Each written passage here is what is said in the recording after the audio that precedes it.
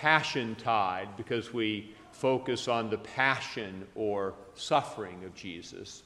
We veil the statues and pictures in church, and we don't say Gloria Patri, glory be to the Father, after the psalms and canticles at the liturgies. It's a hard habit to break for those of us who say the daily offices. You go right into glory be to the Father, and by the time you get used to not doing it, it's Easter and you're supposed to do it again. But anyway, that's the idea. And these liturgical changes just give the last 2 weeks of Lent a certain penitential feel. They heighten the mood as we get ready for Easter. The Passion Sunday lessons set the table for our meditation on the Passion by reminding us who Jesus is and what his suffering accomplishes. In the Gospel, Jesus says, "Before Abraham was, I am." The epistle tells us, quote, "By his own blood he entered in once into the holy place, having obtained eternal redemption for us." I am is the name God gave to himself when he met Moses on Mount Sinai. By saying, "Before Abraham was, I am," Jesus is identifying himself distinctly as God. And the reaction of his adversaries makes it clear that they understood what he was saying. The claim of Jesus to be God is the central bone of contention in debates about the gospel. If Jesus is really and truly God, then we need to repent, believe, and obey, not debate. To avoid the call to repentance and faith, we must deny that Jesus is the Son of God. If we can reduce Jesus to a mere prophet or a wise man, then we can manage him and his message. We can bargain about the extent to which his teachings apply to us. People in the New Testament rejected Jesus' claim to be God because his divinity is hidden beneath his humanity, and his glory was revealed through the cross. People wanted a display of power. They did not recognize the power of God that was exhibited through a holy life and a holy death that reconciled humanity with God. And it is the same today. People reject Jesus' claim to be God because he doesn't seem to be exercising divine authority over evil in the world. They do not recognize his conquest of sin in human hearts. They do not realize that God cannot make a new world until he first makes new people. The transformation that Jesus accomplishes works from the bottom up, from people outward, not from the top down. It begins in the hearts of sinful humans, but it will end with new bodies and a new creation. The New Testament does give us a more visibly glorious version of Jesus. In Revelation chapter 1, St. John, the writer of today's gospel, sees the risen and ascended Christ in all of his glory. And he communicates his vision. He writes, quote, "I saw one like the Son of Man. His head and his hair were white like wool, as white as snow, and his eyes were like a flame of fire.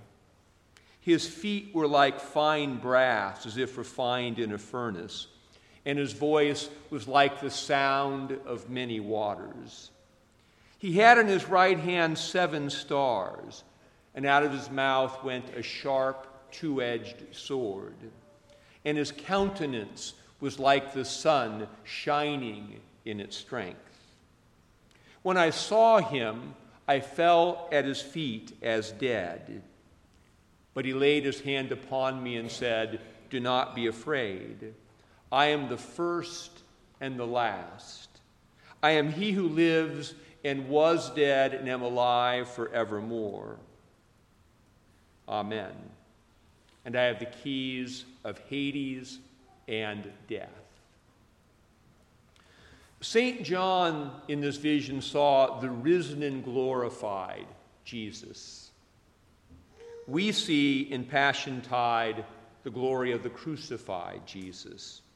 But it is the same person and the same glory, and it will have the same effect on us if we have eyes of faith to see him.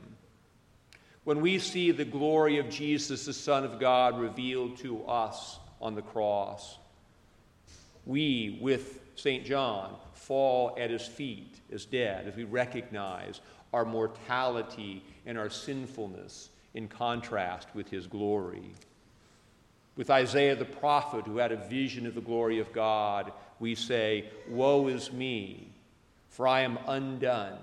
For I am a man of sinful lips, and I dwell in the midst of people of sinful lips. For mine eyes have seen the King, the Lord of hosts." With St. Peter, after the miraculous catch, we say, "Depart from me, for I am a sinful man, O Lord."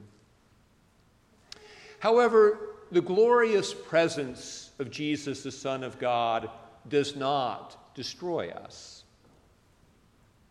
St. John fell at Jesus' feet as though he were dead, but Jesus said to him, "Do not be afraid."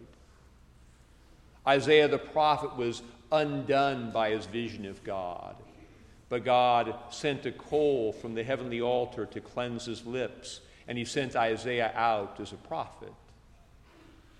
Peter said, "Depart from me," but Jesus said, "Fear not, I will make you a fisher of men." The Son of God died for the very sins he reveals in us, so that we can be restored to union with God. This is the glory of the cross. As the epistle says, quote, "How much more shall the blood of Christ, who through the eternal Spirit offered himself without spot to God, purge your conscience from dead works to serve the living God." In our life of prayer, we grow in our vision of Jesus. This leads to a greater awareness of our sin, but it also leads to better confessions and then a greater experience of grace and forgiveness. We are not ready yet to enter into the full glory of God's presence. We are not ready yet for what the tradition calls the beatific vision. The life of prayer is preparing us for this vision by a process of growth and sanctification. The goal of Lent is to make a good confession that will lead us to a renewed experience of grace and a greater freedom to love God and to love our neighbor. A good confession develops over time. As we grow closer to Jesus in the life of prayer, we see ourselves more clearly in the growing light of his presence. We begin with an awareness of the ways we've outwardly violated the commandments. Our confession progresses to awareness of our motives. We begin to see how sometimes we have faulty inward motives, and we cover those up with outward actions that look righteous. Ultimately, we come to see that all of our sin is a failure to love as we ought to love. As we grow in repentance and faith, we learn to distinguish between the voice of Jesus and other voices. The other voices make us feel guilty in order to condemn us. Jesus convicts us in order to save us. As we grow, we learn to let go of the wounds and disappointments from our past. We learn that in order to be forgiven, we must forgive. Forgive us our trespasses as we forgive those who trespass against us. To forgive means to give up our right of retribution, and also to give up our need for anything to be any different than it is. To forgive in this way, we must learn to trust in God's sovereignty, His ability to bring His will out of our pain.